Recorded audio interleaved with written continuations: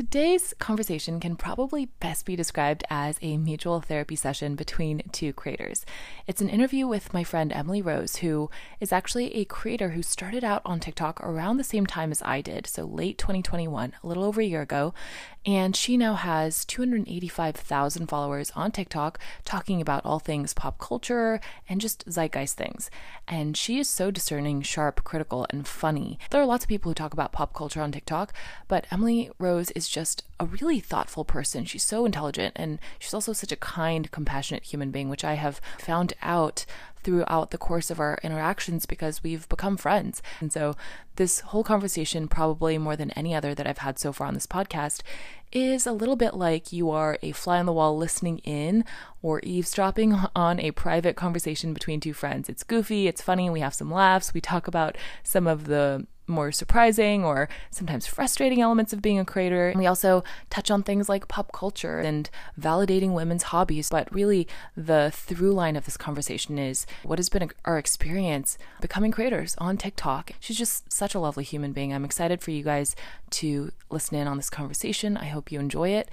And definitely go give Emily a follow. Her handle is It's Become a Whole Thing on TikTok and on Instagram. And that's also the name of her podcast. So she actually had me on her podcast a while ago, and she's just been so consistent this year. So I also admire her consistency with her podcast because obviously I'm a lot more new to this whole thing. Without further ado, I will let you guys tune into this conversation, and I hope you enjoy it. Hello, everybody. I am here with my friend Emily Rose, who I'm so excited to bring on the podcast today because she's an incredible content creator. She's on TikTok. She has hundreds of thousands of followers. And I just love talking to her about sort of the behind the scenes of the process of starting and growing and all the different things that you don't expect about being a creator. So I'm really excited to dive into that with a fellow creator today. Emily, thank you so much for being here. Thanks for having me. So lovely to be here. I'm excited to chat. Just off mic before this, I'm excited that you basically just sorted out my whole life for me. So we're off to a great start. Maybe I should start adding that as a pre-recording service. Seriously. I mean, it's interesting how helpful it is to put our heads together and commiserate. It's food for my soul because we are in these very interesting positions as creators. Yeah. So let's talk about that. Let's take it back to when you first got started as a creator. What did that look like for you? What inspired you to start creating content? And just take us back to those early days. Early days, yeah. A whole year and a little bit ago, like not even that long ago, but so much has happened in that time. And even before I got my start, I had this memory that came back to me this week of how basically for years and years before I was ever posting content, I had this running gag with my friends where I would start talking like a YouTube beauty influencer, like just unprompted, like anytime we'd be like doing an activity or getting ready, I'd be like, hey guys, I'm finally ready to talk about my favorite under eye primer, hit that notification bell. And like my friends were all used to it. And it was just funny to me. And so then when I actually started posting, I think it weirdly helped me to already just be natural on camera because I was so used to talking like some type of YouTuber. So yeah, that was beforehand. But the actual way that I got started was just, it kind of felt like I was being pigeonholed into just a really tough spot in my life where everything felt like it was just not working out. I had moved. I wasn't happy with my job. I had lost a parent and I was just dealing with that. And also this had all happened during COVID, so it just makes it extra spicy, extra challenging. And so posting and worrying about being cringed, it wasn't even a consideration because when everything is that bleak, I guess, to be honest, it's like worrying about some troll online and their thoughts about me just felt irrelevant. So it was like, let's just create this new outlet for my thoughts. What did you start posting and did that evolve in the beginning? What or when? What? Oh, I started with the Kardashians, but it turned into just various thoughts about celebrities. I've always been pop culture obsessed, and I've always been obsessed with a lot of different topics. Like, I love history, I love economics. I would say equally as much as pop culture, but I'm too thin-skinned to deal with political rhetoric online. Hats off to the people who can. But pop culture is something that I feel comfortable talking about online because it just feels like low stakes. you know? It just feels like if people agree or disagree, it's not like a life or death matters. So yeah, I started talking about celebrity topics, and then I accidentally became celebrity PR couple girl because I just thought we were all looking at photos and being like, oh, this was like a little fun setup that they did to promote their movie, pretending like they're having a little super aesthetic picnic in the park. People are like, wait, what? So it spiraled, and now I have some structured content and sometimes just open up the camera and just share whatever little thought I had upon falling asleep the night before. And yeah, I love it. Well, let's start with what you've enjoyed the most about being a creator. This moment right here, not to be cheesy, but I can't help it. It's the people. It's the people that I've met. And like every time I talk to you, I come away just feeling like so much more clear on my thoughts and just like inspired to keep going, you know, because it is a very bizarre thing to be perceived by so many eyes. It's not really natural, I think, to the human condition, human mind. But you know, all those videos where it's like exposing what influencers are like in real life, and they're always nightmares. I think the common denominator with those is they tend to be sort of 19 to 22-year-old fashion cliques, like circles. Yeah, I have no doubt that there's a lot of nightmarish egos and personalities in those circles. We're not in that world. You know, we're fully formed adults. We're all making, I like to think, more intellectual content, and everyone has been above and beyond what I could have imagined as people. Yeah. That's so funny that you point that out because I have felt the same where every creator I've met, I've just been blown away by how friendly and welcoming people are. More established creators have been really willing to give advice. I have these moments with creators like you that just make me feel like I'm not alone, like we're going through similar things. And it's just been so nice. And these days, because I worked in tech for a good number of years and I still am kind of tech adjacent, there was a time when I would be meeting a lot of founders and investors. And now when they try to meet me, I'm kind of like, ignore. I just want to meet creators. I only have bandwidth and energy for creators right now. That's like, especially what I call smart girl talk, which is like the side of TikTok where it's just women analyzing things in a smart, interesting, entertaining way. Like that is my jam. So I totally agree. It's really about the people. It's such a pleasant surprise. Yeah, especially because I think also people think like TikTok is accessible, and it can be, but you can also start to form a community that is kind of what you want to make it, right? The community is a byproduct of you and your essence and your content. And also like we do have the common denominator of like, we're very curious about the world, even though we're in different fields, we're curious about how the world works. We want to pull back the curtain. It makes sense, I guess, when I think about it, that we would get along, Yeah. Do you have hobbies or interests or passions well before becoming a creator that kind of indicated that this is what you would eventually do? Okay, so it's funny you ask about hobbies because the way that I would define my hobbies are, I think, maybe not how a lot of people would. So for me, watching TV is a hobby and it's a valid one. And part of my whole soapbox rant, my little mission, it's a very small thing, but it's important to me, which is just validating the activities that women enjoy. Or, the girls, gays, and theys. That's 95% of my audience. For me, I do have other hobbies. I like hiking, I like cooking, I like embroidery, but I love reality TV, and I have since it first began. Like my family and I would watch the earliest reality shows together, and we just did throughout my time growing up. So it was a very formative thing for me. And it's as legitimate to me as loving sports or loving video games, but it's completely invalidated by society. Whereas people that do spend their time on sports and video games, predominantly men, it's like that is a valid pastime. And it is. But I want people to just know that they are valid if they want to spend their time consuming other forms of entertainment. Why do you think we belittle women's hobbies and pastimes like that? Oh, it's the same reason like we bully them for liking a certain drink or liking a certain color, liking a certain type of music. You compare even pop music to indie music. Sad man with guitar, acceptable. Woman singing about a difficult time, but it's to a dance beat, not acceptable. Or like, superficial. And so it's this chipping away at women. And it affects everyone. Like it affects men too, like being boxed in. But I'm more focused on our side of things. And if there's anything that people could step away from my content feeling. It's that however they want to pass their time, if it's not harming anyone, it is completely valid. And that is a hobby. I love that. I don't consume a lot of TikTok content, so I don't see anyone's videos much, especially these days, including yours. But I remember when I saw it, it was funny, it was entertaining. But I follow you on Instagram. So I see your Instagram stories. I see everyone's Instagram stories because I freaking love Instagram stories. And when I first started seeing your Instagram stories, and sometimes when you would do Q&As, I was just so struck by how empathetic and compassionate and eloquent you were. And I was just like, wow, I really want to be friends with her. I'm like gassing you up right now, but I really mean it. I was like, this is really cool. I love the way her mind works. And she seems like a really heartfelt person.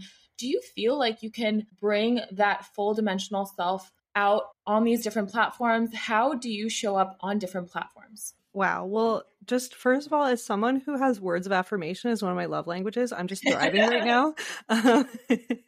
Love to hear it. Thank you. The bizarre thing about TikTok is that I feel like it is my full 100% self that shows up there. I don't even understand quite how that works, but it's the biggest compliment that I could ever get about my page is people that have known me for a long time or people who've met me in person. They're like, yeah, you're exactly the same. And I'm like, yes, I love that. And like, not that that has to be the case for every creator, but for me, I don't know. That's just something that is important to my brand on that platform. And that's also why I was drawn to posting on it in the first place, was because I like that it's a little messy, it's a little unhinged. Like that is how I live my life. So I really do love that. And I try to carry it over on Instagram. Sometimes even just the thought that I'm on a platform where things are a little glossier, it starts to make me feel a little less than, and like I should be improving things. And how do I make photos nice? Even people aren't even really thinking about that stuff so much anymore. But yeah, TikTok, it really is me. I don't know. Me and that app, for some reason, I get it. We have this understanding. If that makes sense. I love that because I actually feel kind of the reverse. I love TikTok and everything it's given me, but I feel like I've created this tiny little box for myself on TikTok where I was telling you earlier, I feel like I'm a business automaton that just dispenses strategy and analysis. And I love that. Obviously, I love that. If I didn't, I wouldn't do it, but it's one part of me. And I feel like on Instagram, I can be more parts of me and I can be a little unhinged. And my close friends is an absolute shit show. And a lot of people tell me like, your close friends is like a lot. And I'm like, yes, I know. And that's how I like it because I need that outlet to just be my full self.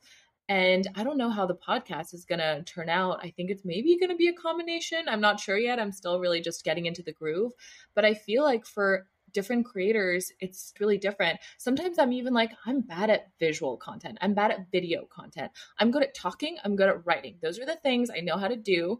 And I'm just not one of those girlies who knows how to like perfectly swipe on lip gloss and has like very kempt brows. And every time I see one of my videos, I'm like, what are my brows doing? And I just feel like for some people, it just comes so effortlessly, you know, maybe. Well, I mean, you know, there to a certain extent, something works because it works, you know, and that's it's a good thing if Instagram works for you. And obviously TikTok works for you too. I think, you know, for me, I think for some whatever reason, there seems to be a positive correlation between the more I look like shit, the more viral my videos tend to go. And I'm like, you guys love this, don't you? When I'm like really just needed to get a thought out and I've been gardening, so my face has dirt on it and it's beet red. That's okay. That's the one that's going to take off. So yeah, there's that. But I think I spent a lot of my 20s almost making it this personality trait of like not caring about appearances and showing up just dressed like shit. And I didn't even remotely even know how to put makeup on if I tried, but I didn't care. And I didn't care about like brushing my hair, like really just basic things like that. It was like, I don't know, some sort of like pick me girl about appearances. And now in my 30s, it's taken a total turn where I'm trying to become more superficial all the time. So I'm getting interested in hair care. I'm like trying to learn how to put makeup on. I'm trying to learn how to dress. Like I'm really putting an effort now. It suddenly has become interesting to me, but there's still, I guess, this remaining part of me. I don't know, maybe it's some sort of teenage rebellion that's lingered where I'm like, I'm fighting the man by like showing up like this. What do you think is creating that shift now? Why do you think you're interested now? Oh, it happened during the pandemic because I just spent time like looking in the mirror and being like, why don't I just decorate this whole situation that I've got going on? Like, I have nothing else to do. All those skincare routines, I was always like, how is there time? And I'm like, well, I have time. I have time now. I am experiencing this now and I feel pretty confident in myself, and I don't feel like my self-worth is too attached to my looks, especially anymore. But I cannot imagine what it would be like to be a teenager and even go viral for being like an attractive girl and then completely have the entire world validate you just for how you look all the time. That must destroy your sense of reality and like self. That seems like a nightmare. Back to your point about like influencers who are famous at 19. Yeah, or even like influencers that are older than that, but they've just achieved a certain level of fame that people get jealous, and there are people that just kind of come out of the woodwork. I've seen multiple videos from creators like that who have this like massive platform, and they're like, someone made a video about how I don't look the same in person and commenting on their weight and stuff, and I'm like, that's horrific. That's a nightmare for anyone, no matter how much they say they don't care about that stuff. Like everyone cares. Everyone wants to be perceived positively to various extents. But yeah, I think part of why I think I like being on TikTok. I don't know if this is going to sound weird, but I've always gone into it in anthropologist mode. I've always gone into it just observing from this removed perspective. And the Gen Z kids, they have this streak of like radically not caring or like being wild, being like unhinged and like putting it all out there and not being reserved at all, like in professional settings with each other, like protesting. I really like get inspired by that. I'm like, yeah, we have so many millennial hangups about being all buttoned up for the camera, and you guys have just bypassed that, you know? That's so true. And because I think about a lot of things through the lens of how do we talk about women professionally and in the world of business, I actually kind of map that same template or trend, if you will, onto the girl boss era and then the post girl boss era, where now I feel like we're in, like, there are some sides to TikTok and also kind of just general cultural trends in the zeitgeist, I feel like, that are like, this is such a weird word to say, but it's what they call it, like pro like bimbo, like very, you know what I mean? Like very anti girl boss, or like girl moss, like I want to lie in moss and not do anything, or that there's this that was my favorite. I perceive it as not an isolated thing in a vacuum, but as like an intense backlash to just what the millennial era was, which was just so minimalistic and polished and all these things that were disappointing, because ultimately the problems cannot be solved by like wearing a pantsuit. There are very deeply embedded, patriarchal systems that are also economic and whatnot. And I see some of the like more, especially when it comes to even the rise, like the comeback of Paris Hilton, I see as being kind of related to that, because it's just so refreshing to be like, she's a girl boss who's not trying to be a girl boss. She's just being Paris. How do you think about that? Does that actually align with anything that you've observed, or do you disagree? Well, so basically the main central theme on my podcast, and to a lesser extent my TikTok, is really just healing the ways that growing up in the 2000s damaged us all in various ways. And like, I see us revisiting those times with a new lens as being something that's very both entertaining and kind of healing. So like Paris Hilton, like that's exactly what I'm going for, is just we brought Paris Hilton back into the spotlight with a completely different analysis. So it's like she's gone from just, oh, she's entertaining because she's so dumb and vapid, to like, oh, she has this great glossy aesthetic and she went through major trauma, and let's all chat about it, and also let's talk about her business skills, all these things. That's what we're able to do now as a society. It's very exciting to me. I feel like we're experiencing this reevaluation of all these women we, in often very misogynistic ways, completely dismissed. I was even thinking about that in the context of Monica Lewinsky. And just when you revisit everything that happened from the lens of now, a young 20-something-year-old woman basically being like groomed by this married older man, ensnared into this dynamic, and then the whole world demonizing her and like all the trauma that caused, and hearing her talk about it now, it seems kind of like we've made a lot of progress, because I don't think that that's the way we would regard that entire situation now. But I don't know, maybe that's overly optimistic, but I feel like that's also part of it, is just reassessing and revisiting all these infamous or famous female figures and applying a slightly more enlightened lens to evaluating them. Yeah, we have a long ways to go in many ways. I recently saw a clip of Punked, and Ashton Kutcher was about to punk Hillary Duff, and he's like, "We're all counting down till the day she's 18," and like just that was her intro that he gave her, and that was totally accepted. No one would bat an eyelash.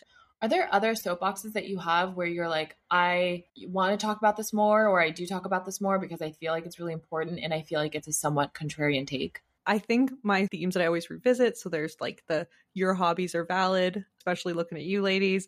And then there's the we can revisit history and see what we can learn, like pop culture history. And then just talking about the mediocrity of men that we celebrate, which I don't think is all that contrarian. I'm like, not, it's not groundbreaking. That might also be part of like the echo chamber that we're in, because I sometimes, unfortunately, venture out into places where, for example, on Twitter, the recent Andrew Tate stuff, it was so dismaying to see the widespread support that he has and the adulation that he inspires among all these young men. It was so incredibly disappointing, but it was also very much a relief to see a lot of prominent men in tech or in the business world be like, this guy is trash. But it just makes me feel like there are like different internets, you know? Oh, there's such different internets. And part of my approach to social media is I do try to create an echo chamber, honestly, because I can't handle too much outside of that. And I do appreciate people respectfully bringing other takes to me, but that whole like red pill Andrew Tate, even after him being arrested for human trafficking, they're like, that's what the mainstream media wants you to see. Like I did actually foray last night into right-wing Twitter somehow. I was just like, I just want to see what's going on. And I had such a pit in my stomach over it. So yeah, I don't know. I guess a less extreme example of that sort of thinking is, to me, the hot button topic of Meghan Markle and like why she's even a hot button topic to begin with. And can we talk about that? Because I am still confused. I watched the docu-series on Netflix, but haven't consumed a lot of content. So I just don't understand what the division is, but can you get me up to speed on that and share your thoughts with me? Maybe this is my contrarian take, because I don't know. I've done a lot of research on her and I've tried to figure out what the hatred is about. Obviously, there's the racism component. So people are just like, oh, there's something about her. I don't know what it is. There's just something about her. So then there's them defying convention. So she is this mixed race woman who's come in and now they've broken protocol. And, you know, I don't know, half my family's British. I'm not so tapped into British culture, but I think there are these elements of this is how we do it because this is how we've always done it. So there's breaking out of that's rubbed people the wrong way. But the absolute vitriol towards her, people like in print media fantasizing about sexual violence towards her, Piers Morgan and all that, I think that just comes from this is the standard that we have set where women have to be excellent, and if they rub you the wrong way, they are the devil, basically. Meanwhile, in the same family, you have Prince Andrew just living his best life. Oh, his allowance was cut off, but he's gotten millions of dollars a year as an allowance. He'll be just fine.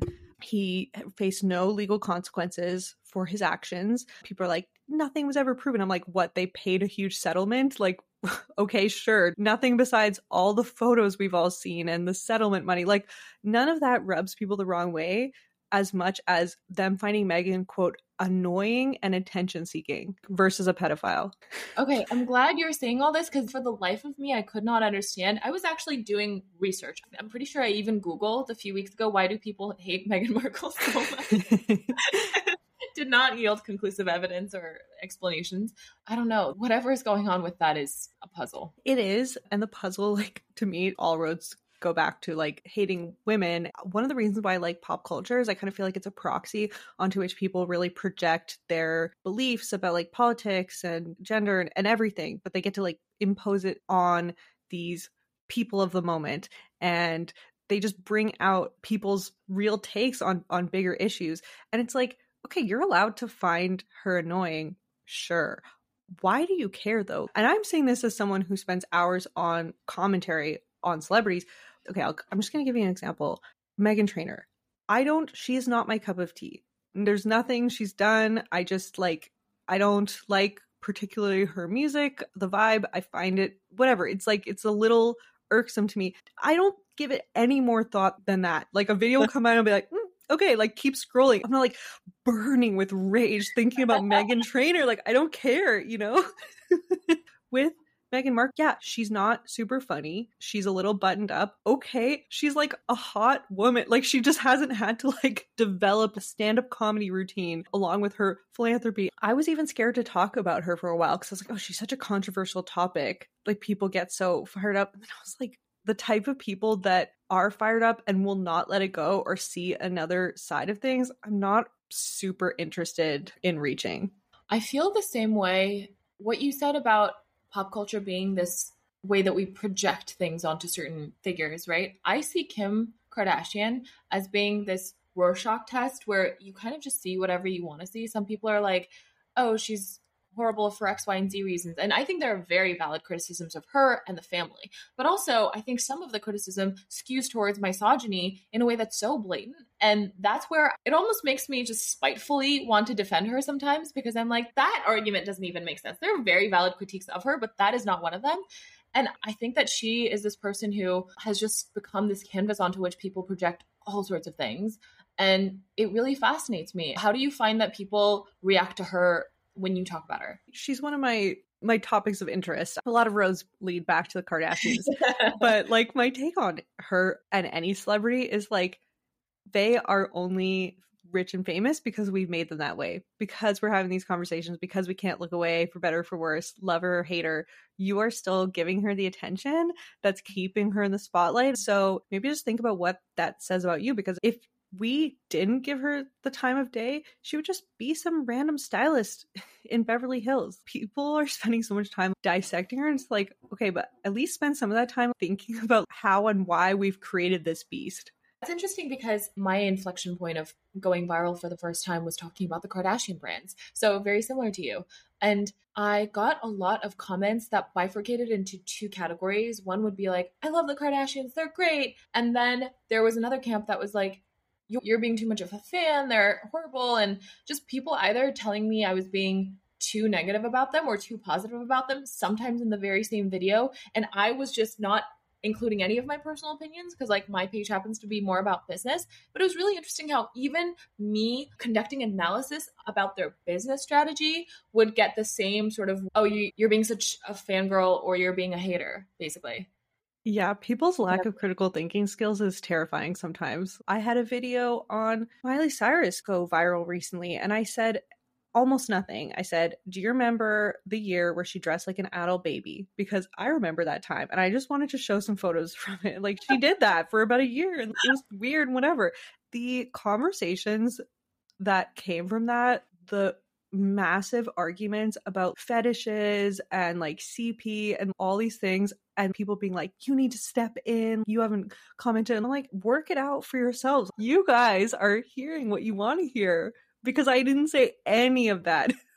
When people start duking it out in the comments, what do you do? One time I made the very dire mistake of comparing Hailey Bieber's brand to Selena Gomez's brand. And as you can imagine, all the stands from both sides were just duking it out in the comments. You're like, I'm not a pop culture head. Like, I was just thinking of business. Like, you were...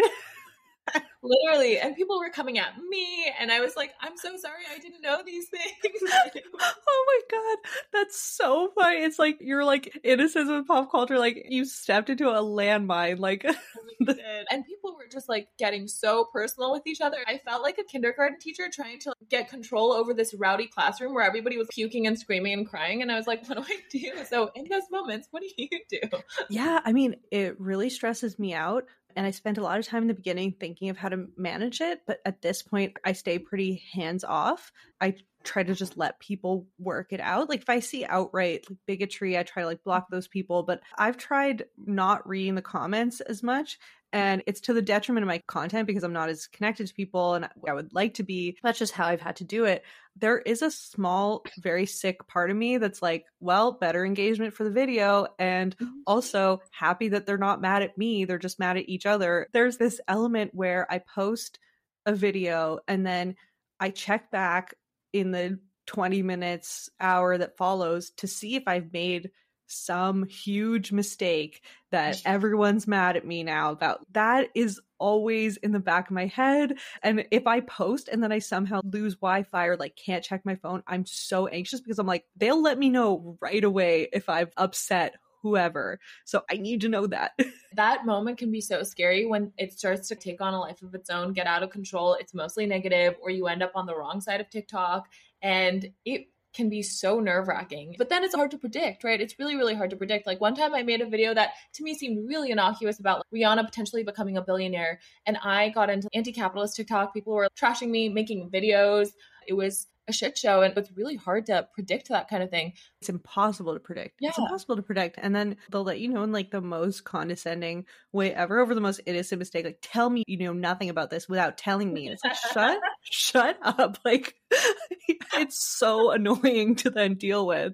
Like, sorry, I said the wrong name of the song. Yeah, I'm fairly liberal with blocking if I need to. I feel like my videos and my comments are my little space that I've created for other people, and you can't just come in there with your dirty shoes and shit all over the living room floor and then leave. Like, you just can't do that, and I won't let you create that energy for other people. So I'm like very okay with blocking people. Yeah, when I'm in the comment section, I'm very liberal about blocking, and I also give myself about once a month where I could just retaliate and say what I'm thinking and be like, no, that's not have like a quota. No, but I have to limit it because sometimes it's just good to get out of my system to be like, that's not what I meant at all. You have no idea what you're talking about. But if I go to like, no, you're dumb. Like, like I just like need to be petty. But then if I take it further than that, then they start arguing that if I'm going back and forth, that's when it feels unconstructive. It's like not healthy. So I'll give myself those little outlets here and there and then be like, no more. One response max every now and again, and then that's it. That's healthy. I think I've become more like that. But in the beginning, I would clap back and I was like, wait, there's a little dissonance here because I have this very professional page, but I'm just like being so defiant in the comments. Do you have a type of criticism that affects you disproportionately? Oh, that's such a good question. Because for some reason, for me, it's like when people comment on my voice, like the way that I talk or filler words or like the way that I laugh, I've gotten that more on the podcast. Yeah. And that, I don't know what it is. It goes right to my system. Like my feelings are hurt. It's weird, but then they'll be tearing apart my ideas and somehow I'm less affected. That's so unnecessary and rude. And also because you have the most soothing voice and you're so eloquent. So that doesn't make any sense. But yeah, I mean, I feel like people are just like that. I don't get a lot of personal stuff for the most part. Maybe it's just the nature of my content. Everybody who would want to troll, maybe they just like get bored 10 seconds in and they're like, I don't know what she's talking about. I have to leave, you know. Maybe they just don't stay long enough. Too many SAT words. I'm out.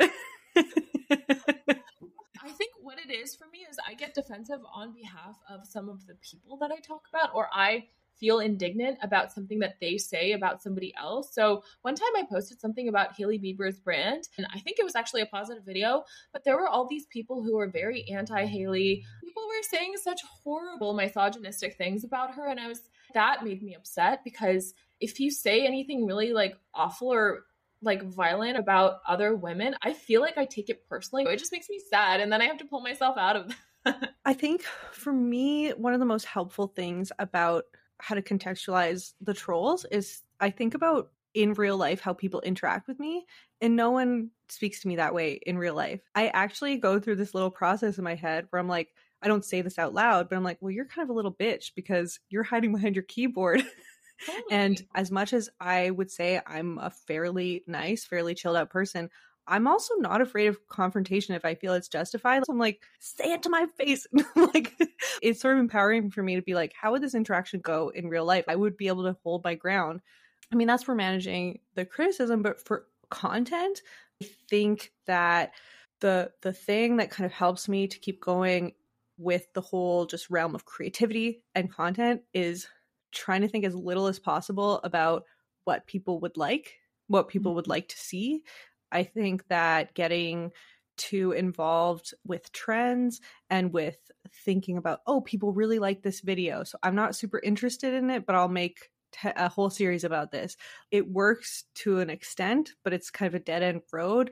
And the way for me to go is to just try to block that out and think about like, what did I just go into like a 2 a.m. rabbit hole reading articles about? That's the type of stuff that I prefer to make content about, because I'm like, that's what's really truly exciting to me. Can I just tell you, this is so therapeutic and helpful for me to hear, because I am the opposite, where I really get obsessive about what do people want, what does the algorithm want, to the point where what I actually want to create is like not a priority. So I really love that. And it's giving me a little more courage to just follow my curiosity and post about that and trust that people will like my mind. Oh, I mean, you're coming from this business background. Like, you're an expert on the metrics and the data, and that has so many advantages.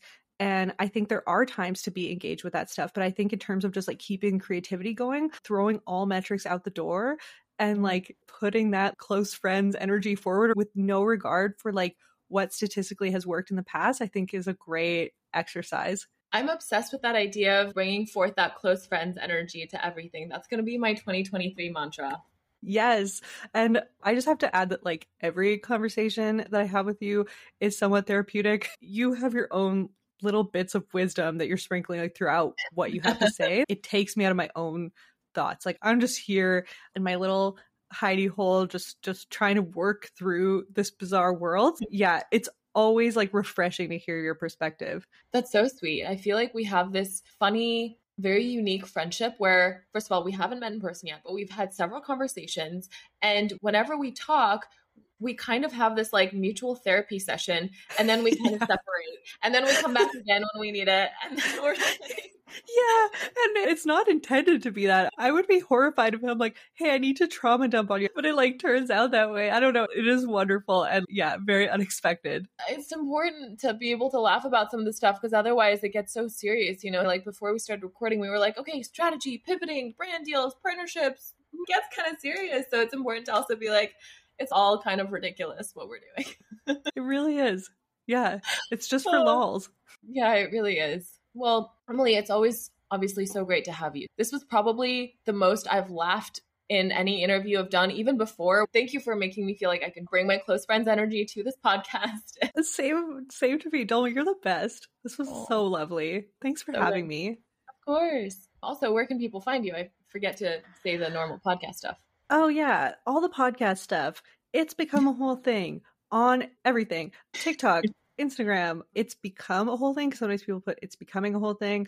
I already have a long enough handle. That's what my podcast is also called. And it's about pop culture and zeitgeist topics. So I actually, fun fact, met Dolma because I liked your business content. And I was like, hey, do you want to come on and talk about businessy stuff on my little pop culture pod? And yeah, I will link to those in the show notes, as they say. So definitely, guys, go check that out. But again, Emily, this is so great. And I'm sure in a few months we will reconvene. Actually, wait, you're going to be in LA, right? And I might see you. Yes, we're going to see. Yes. We're going to do that. And our therapy session is going to be in person over. Yes. Love it. Amazing. Okay, thanks, Dolma. Right. Thank you. Bye.